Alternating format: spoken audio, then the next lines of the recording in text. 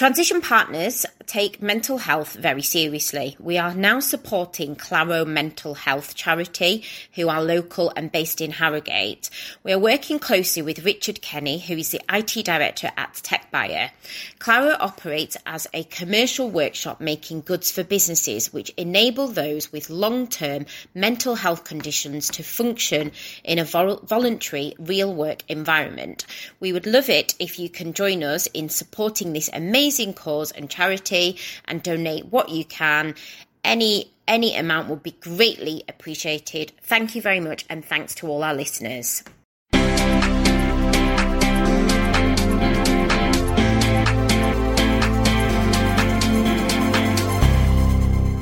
Hi, this is the Let's Talk Leadership podcast. My name's Ellie Greening. And my name's Sandra Patel-Stewart. On this podcast, we will be interviewing some of the UK's greatest tech leaders. We'll be discussing war stories, battle scars, and their learnings from their journeys. Hopefully, you will pick up some great tips, learn from others' experiences, and have a good laugh along the way.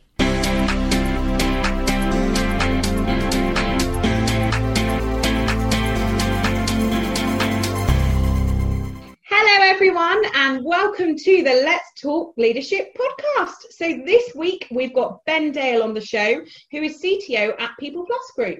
So PeoplePlus is a leading public service provider supporting hundreds of thousands of people each year.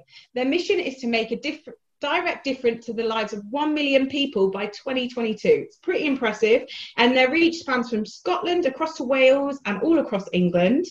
Ben, the CTO, is an energetic, pragmatic leader who creates robust strategies to deliver IT transformation into business benefits. He's gained some superb experience working for big brands such as Atos and Kia Group, and we're extremely pleased to have him on the show today. Hello, Ben. Hello, Bob. Hi. How are you doing? You all right? Yeah, I'm really good, thank you. Really good. So me and Ben last spoke probably about 6 weeks ago, back in the summer. And I got a lovely introduction through the fabulous Morgan, who works for Ben, and he said that you'd be a perfect person to have on our podcast and to interview. So I'm glad we finally managed to get something in the diaries. I know you had a few holidays, and me and Sandra have been away, so it worked out really well, and excited to hear your story today. Yeah, looking forward to it, yeah. And less said about Morgan, the better, eh? Fantastic. Great. So I think it'd be really good to start with if we could find out a little bit more about you. So this is all about you now, the next half an hour, 40 minutes. This is your platform. This is your life. So obviously you're currently CTO. You have, I'm sure, gone on a journey to get to where you are today. So it'd be really interesting for the viewers and listeners to find out more about how that journey started, how you got into tech, and how you got to where you are now. Okay, well, it's unusual to have the spotlight on me. I've got a 4-year-old son who's no doubt going to make an appearance at some point. We love that. How did I get into tech? Well, it was a natural progression, having studied graphic design at university, to go into a career in IT, clearly. That's what you do.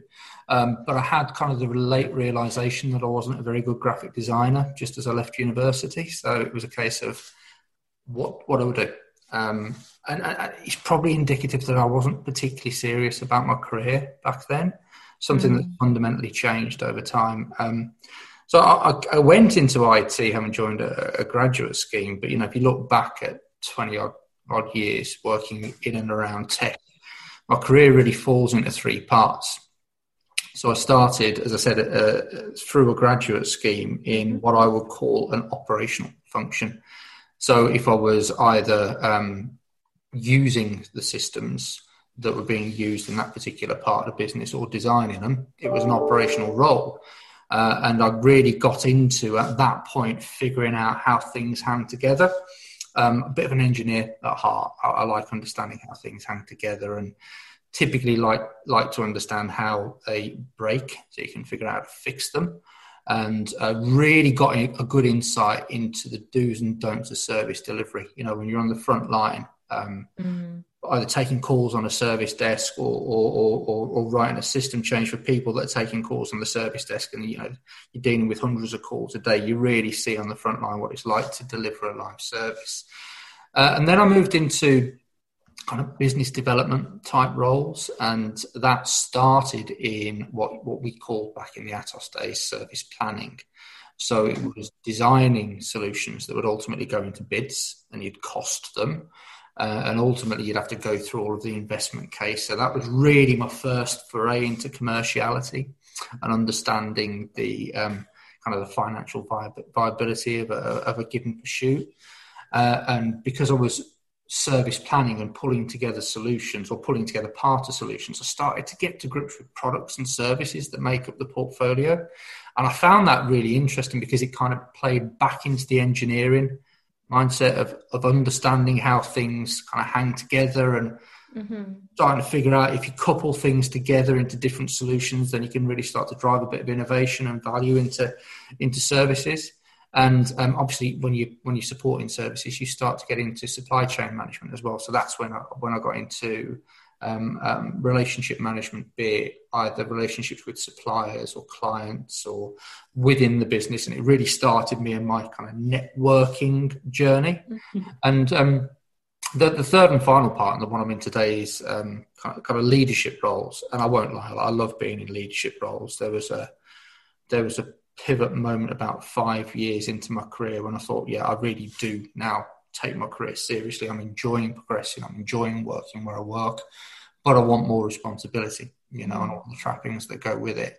So I went and ultimately pursued leadership roles. Very lucky to have some great mentors along the way and some great guidance to getting to those kind of more senior roles. But I think the leadership roles are an opportunity to combine the things that you've learned to date, be it how things work and strung together, the viability of things from a technology and operational cost perspective. But ultimately, it's really simple.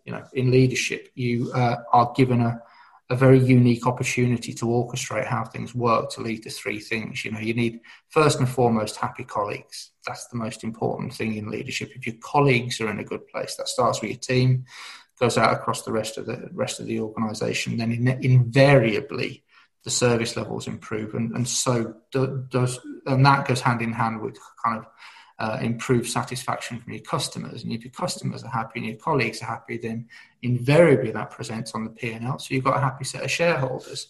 And that's how I kind of summarise my role today, really, having moved into leadership and really enjoying my time in it. Fantastic. So your leadership career started around 5 years ago, is that roughly? No. The 5 years, it was about 5 years into my career when I realised I wanted to get into leadership roles. I've been in leadership for about 10 years now. 10 years, okay. And I think what would be really interesting to understand in a little bit more detail. So when you entered that role, that first leadership role, obviously it's been 10 years, you'll have gone on a leadership journey there. Would you say that you were a natural leader, or did you, let's tell everyone a bit more about that journey, any kind of challenges that you experienced, how you learned to lead, did you go on any training courses, any books, what helped you kind of become the great leader that you are today? So am I a natural leader? I think the answer's kind of.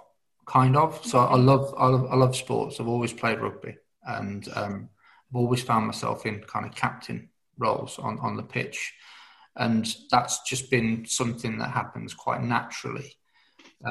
So I think there's kind of a default or an inherent desire to have kind of a leadership type function in a given situation.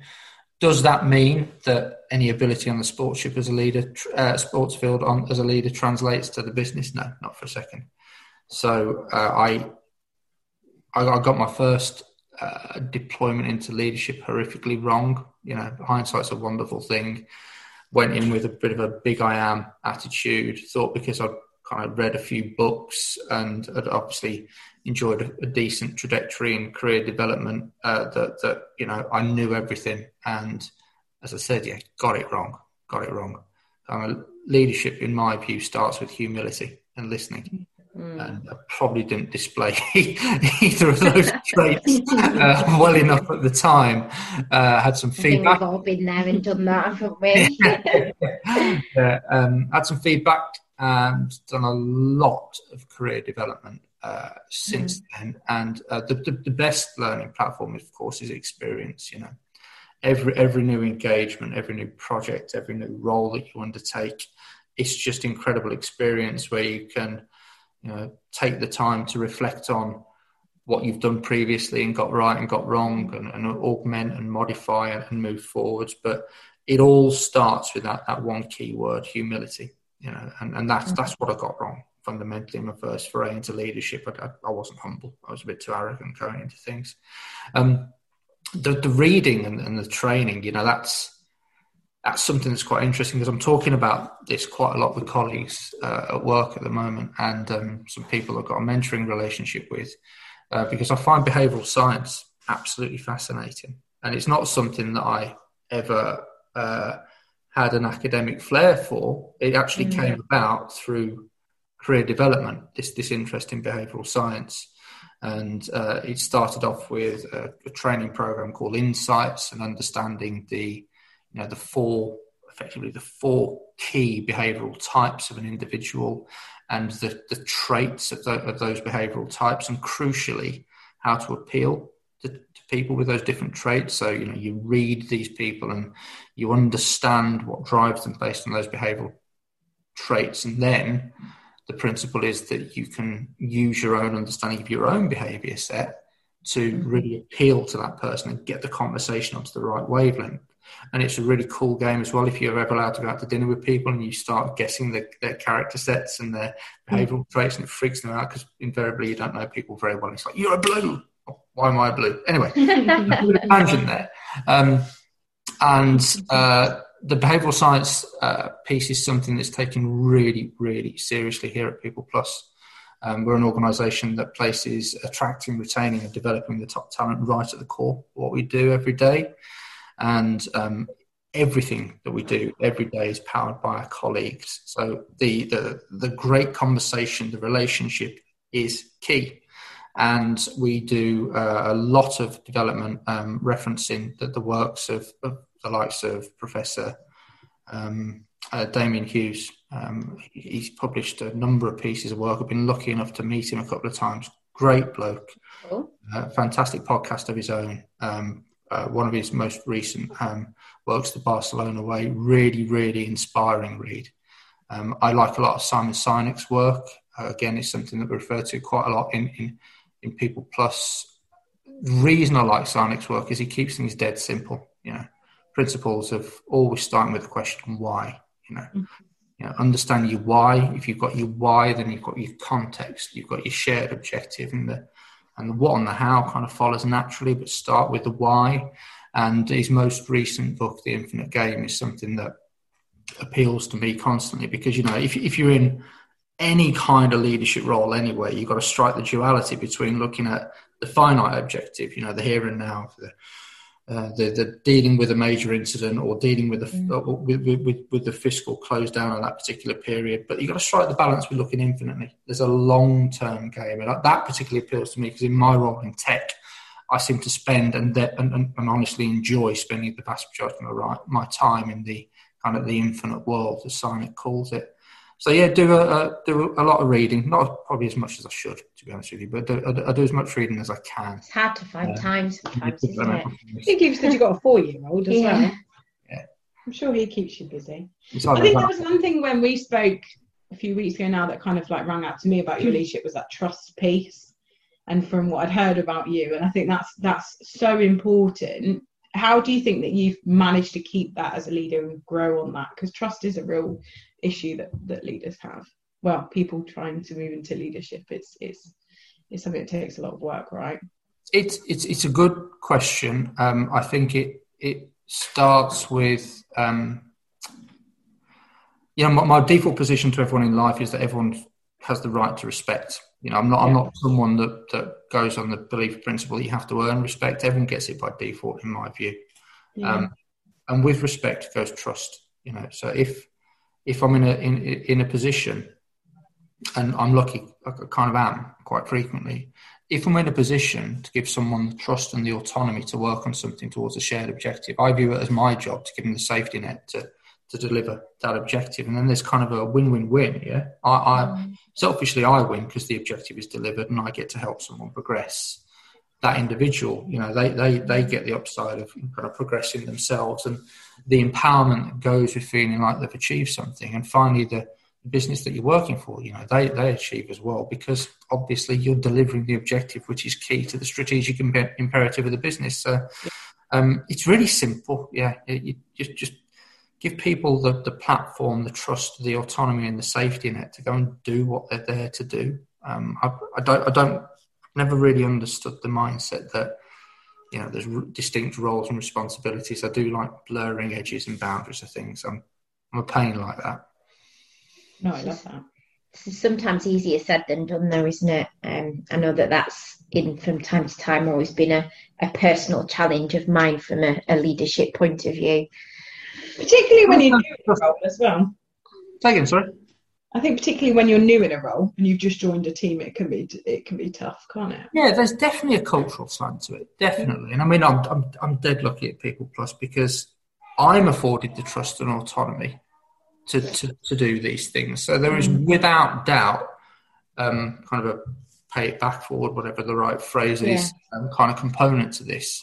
If the culture and the opportunity that you have affords you the opportunity to then trust and embed a culture, then great. You just run at it.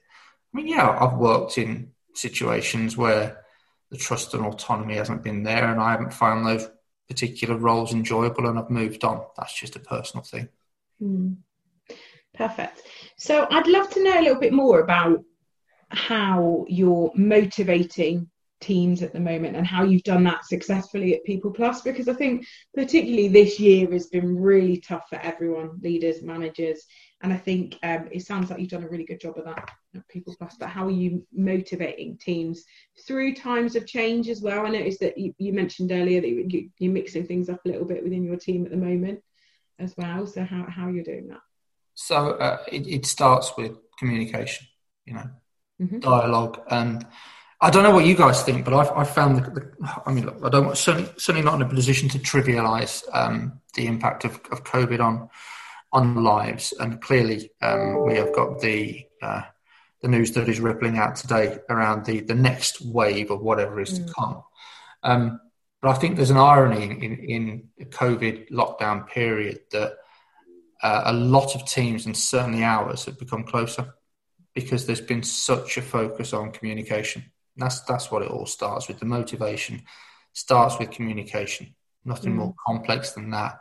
We think that as well, didn't we? We were saying a lot of the time, I think throughout the whole lockdown process, it was that vulnerability that everyone had and opening up about all, not just people that you might usually only talk about work to. Before you know it, there is in a screen in your home. I mean, I don't have children, but they're seeing your kids and your family, and you've soon got access to everything, right? So people are a lot more vulnerable, and you find that they opened up, and our team definitely strengthened for it, didn't it? Yeah, definitely. Yeah. Relationships are humanised. That's the way I describe that. I've been on conference calls when I've had pieces of Lego come in from the side of the screen. Is my little just trying to feed a piece of Lego into the call. Thanks for that, mate. Point is, he's showing off his masterpiece. Everything's humanised, and that's great because I think that demonstrating those vulnerabilities or just the reality of who you are, that builds a stronger relationship, that aids the communication process. And if you've got that communication process well established, so every day, without fail, we talk as a team. And it can be a half-hour kind of deep-rooted, work-driven call, or it can be every Friday we'll get together and we'll have a virtual beer for a bit, But the point is, you have that regular dialogue. That's the most important thing. If you enrich the dialogue with a couple of things as well, the first is shared objective. Going back to the why. Very, very clear articulation of a shared objective, and crucially, the roles that each individual is playing in that shared objective. Because there is definitely, as we work in a pretty tough climate, there is definitely the potential to feel isolated and that you're not necessarily adding value. So I think it's really important for a leader to emphasize the input that each individual will have to a given objective, and crucially maintain some kind of progression, a constant conversation with each individual around how they're getting on. As I said before, offering the safety nets and the stewardship and the guidance if things aren't going quite right. But equally crucially, when things are good, celebrate the successes. It's just really, really important to maintain energy, because that's the one thing that can drop off when you're working in this environment, in my view. Yeah. What do you do, or what do you think you've done differently at PeoplePlus to celebrate those successes? It's not just a me, it's a business thing. We put celebrating successes at the heart of what we do. And again, very lucky to work for an organisation that gets the basics like that. So right, here he comes. I'm excited. So every month we have a Simply the Best awards ceremony. And we celebrate the achievements of individuals and teams against our every month behaviours every month, and it's fantastic, because it's pretty humbling to see what goes on in the business. It's a big business, there's lots that goes on. That how many do they employ at PeoplePlus? About 1,200 at the moment. I think. Yes, it's pretty significant. So how does that work at the moment? I assume that you're all still remote working. How does that work at the moment? Well, we've actually got a shift of moving back towards office delivery. Okay. So obviously what we do in trying to help people gain the skills to secure jobs and then progress their careers does rely on an element of kind of face-to-face contact. Yeah. So our centres have been open since June, and we're really doing everything we can to kind of play our part in the national recovery in that regard. But you're right. Never. Yeah, absolutely. Critical now. But you're right. Also, there's a large swathe of the organisation still working from home. And how we do that, I'm very happy to say, is facilitated by tech. Yeah. So I didn't have a crystal ball. It's not like I predicted the global pandemic, but the work we've done to put a tech platform in place has really facilitated the business kind of maintaining the closeness and the richness of the relationships that we've got during the lockdown period. And then we kind of, through regular comms, there's that point again, through regular comms, we're constantly seeking and encouraging feedback from the business as to what people have been doing, what's great about it, and then we take that time to celebrate the success. And that principle ripples down. I know that stuff happens at a divisional level. It happens at a kind of a functional level in my area as well. It's just a behaviour we got. It's so easy to overlook the successes and focus on the negatives, but how motivating is it to go back and go, you know what, we did that really well, and well done. Fantastic. It would be really good to understand, obviously I think you said earlier that there've been like kind of some changes within the structure, obviously with everything that's going on with COVID. I think, as a result of that, there's a number of businesses have had many changes, and employees have had to deal with all sorts of internal changes within the office, the effects, the emotional and health and wellbeing effects that COVID has had on everyone. Is there anything that you've done as a business or done more of that perhaps you were doing before anyway, to help around the change management and around kind of, I guess, feelings of any anxious feelings within the workplace, any health and wellbeing initiatives that you've implemented that might be useful for others to know about?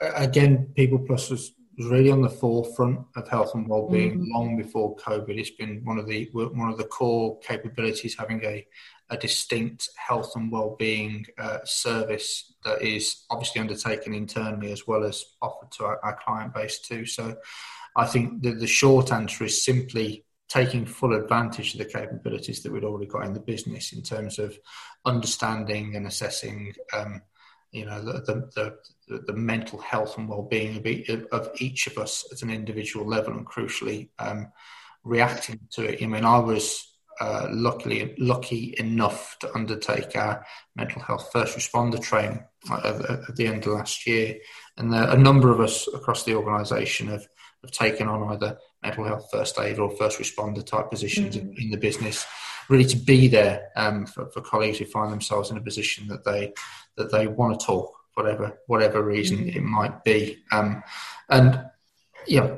looping back around to the original question, is there anything that we've done differently? I don't think there's anything that we've done fundamentally differently.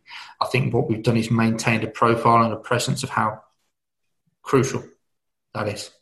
So now more than ever, I mentioned before, how easy is it to feel isolated and kind of retract into your bubble when you're working from home and you're not seeing people. So I just think we've got the basics right. That communication, that focusing on what's important, shared objectives, shared commitments, celebrating the successes, all of these small component parts add up to doing everything that you can to steward a business and everyone who works for it through a really tough period. It sounds like you've been consistent with it, which is key as well, isn't it? I think plenty of people picked it up and then dropped it and picked it up and dropped it. Whereas if you brought that consistently across the business, it certainly helps. I mean, even us, we work with people all day. We're super sociable. We've got loads of friends that we stay in touch with all the time. Big, busy social lives. But even at times like we felt, you do feel alone, don't you, with COVID? So it's just super important that people who do work behind the scenes, they might not talk to everyone all day. You're checking in on your team and making sure that everyone is all right. Something that I wanted to loop back to was you mentioned earlier that you weren't too focused on your career initially, and then you kind of became quite, I guess that was something that you career focused. What changed? What made you have that switch? I reflect on this a lot.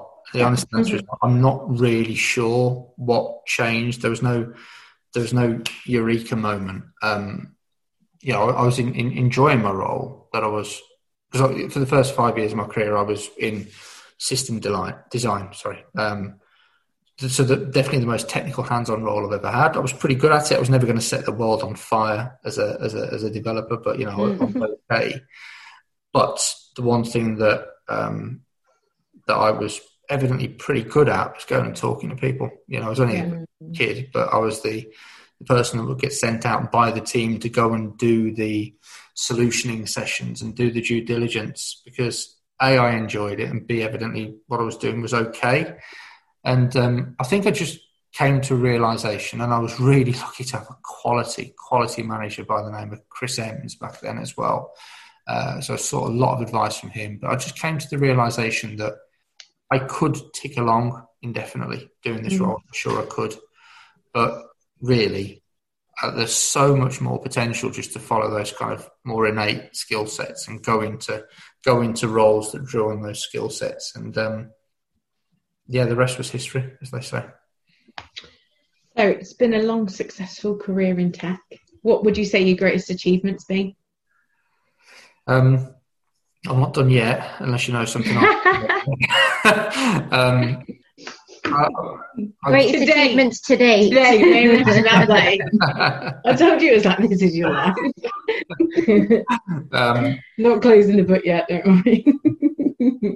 So I've enjoyed leading a number of transformation programs. There's a real feeling of success when you have looked under a stone and found something that's particularly ugly and thought, right, I need to fix that. And that's kind of what my CV kind of orients around is delivering transformations. The most notable and recent that I'm really proud of is how we've fundamentally rebuilt the end user compute solution for PeoplePlus. We have got something that's pretty leading edge for the market now. I'm very, very proud of the platform that it's given the business and the opportunity that we have then got. Now we've done the heavy lifting and put the foundation in place. We've now got the opportunity to rapidly accelerate how we're really helping the business progress and play our part in the national recovery using tech as a key facilitator. So that is the most recent. Really, really proud of that. The impact that's going to have on your team and what PeoplePlus do, like you say, Yeah. And the nation itself is pretty impressive. So anything you can do to lean out their process and enable the PeoplePlus group to do a better job is fantastic for everyone, right? It's win-win. Absolutely, yeah. Cool. Fantastic. So I've got one last question for you. What's your I always like to ask this question to give others an idea of what else they can do and what else they could potentially get involved in. We, as a business, we run quite a lot of webinars and events. Obviously, we've got this leadership podcast, we've got Women in Tech podcast, and a few other bits and pieces. Is there anything that you get involved in from a tech community point of view? Any conferences or events that you feel that would be worth sharing with the listeners, that might be worth them getting involved in, that could, whether it be something tech related or leadership related, that might help them with their journey? So from a tech perspective, I'm a member of a number of kind of local communities and forums, either something as simple as WhatsApp groups with a couple of hundred of us, right through to things that are facilitated by social media, LinkedIn being the most notable. Mm-hmm. I have done a lot of work with Gartner over the years, so you've probably Cool. Gartner, and placed huge value on the findings that you generate through their symposium and other events. It's a way of striking that dual benefit of networking and really getting to understand what's happening at a market and an industry, an industrial level, right through to getting into the detail of what's trending and what's moving, and ultimately using that insight to drive the strategy for your own business. And I'm pretty lucky these days. I think it's probably where my career is. I'm lucky to be invited to a number of events and different activities. Undertake those that I can and are of particular interest. There are two areas right now that I think are really going to grow at a pretty unparalleled pace over the next couple of few years. Likelihood is that COVID's going to drive this, as well as businesses really lock into the notion of transformation to perhaps protect themselves from further COVID type impacts. The first is RPA, robotic process automation. That, in my view, is going to boom. It's not new. RPA has been around for a particularly long period of time. But as organisations seek to transform, you can guarantee that what we're doing is that we're focusing on their key resources, the people in their organisations, that doing the people value-driven tasks, the clerical heavy lifting. With the right rule set, the right data set, the right script, can be automated. So I genuinely believe there's going to be a boom in that area. What will feed a lot of that is the second growth area, in my view, and that is the further shift away from reporting of what we did do to the analytical assessment of what you could do. So really using data, aggregation of data, the analysis of data to drive an evidence-based strategy. And the two will absolutely link into each other, because if you're looking at automation, you need to look at TCO of a given situation, and in order to do that, you need the data around the current operating model. So there's a nice link between those two key development areas. But those two are without doubt the areas that I see particular investment in moving forwards. Fantastic. Interesting. So we love to end the podcast with what you've got going on. What's your agenda at the moment? What are the next 12 months look like for you? Any big plans, personal and professional, that you're looking forward to? So personal, you catch me at a pretty transformative week or two. My son started school last week, so he's going through a bit of a settling in period. How's he getting on?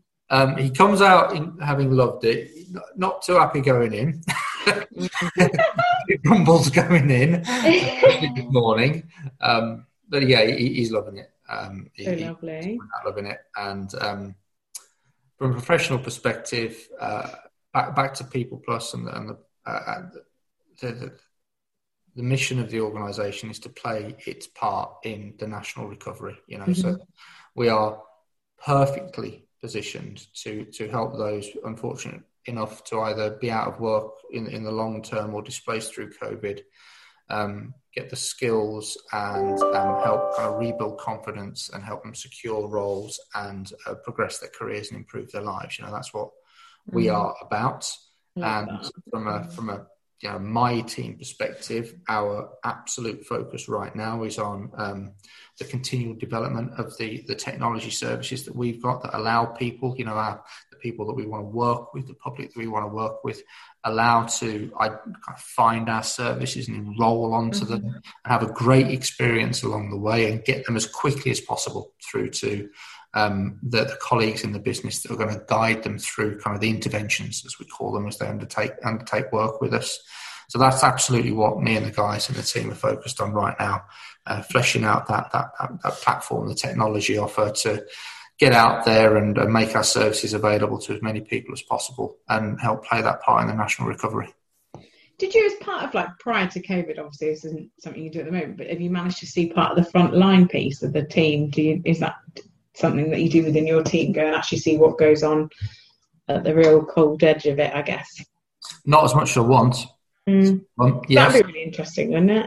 Oh, absolutely. So, for example, we work in prison education delivery. And I've been lucky enough to go out and spend some time with colleagues in prisons and seeing what it's like to deliver educational services to inmates in inside prison establishment, and really trying to again bridge that gap between providing this better service that's technology enabled, but working within the understandable constraints of a prison environment, and that's one extreme. Totally other end of the spectrum is that we're one of the leading organisations in the country to help people start up their own business ventures. The enterprise business, as we call it. And it's been great working with Matt Dooley and the guys in the enterprise team, really understanding what it is that they do day to day, working with people, helping them set up their businesses, helping them run the businesses and keep them successful. And back to the point of what part can we play in that? How can we make that an even better experience? So short answer is not enough, but yeah, we do whatever we can. That's awesome. I'm sure you're going to get loads of people that want to reach out to find out what's going on at PeoplePlus. And if anyone does want to reach out to you, what's the best way for them to get in contact, Ben? Is it LinkedIn? Yeah, LinkedIn. Ben Dale on LinkedIn. Yeah.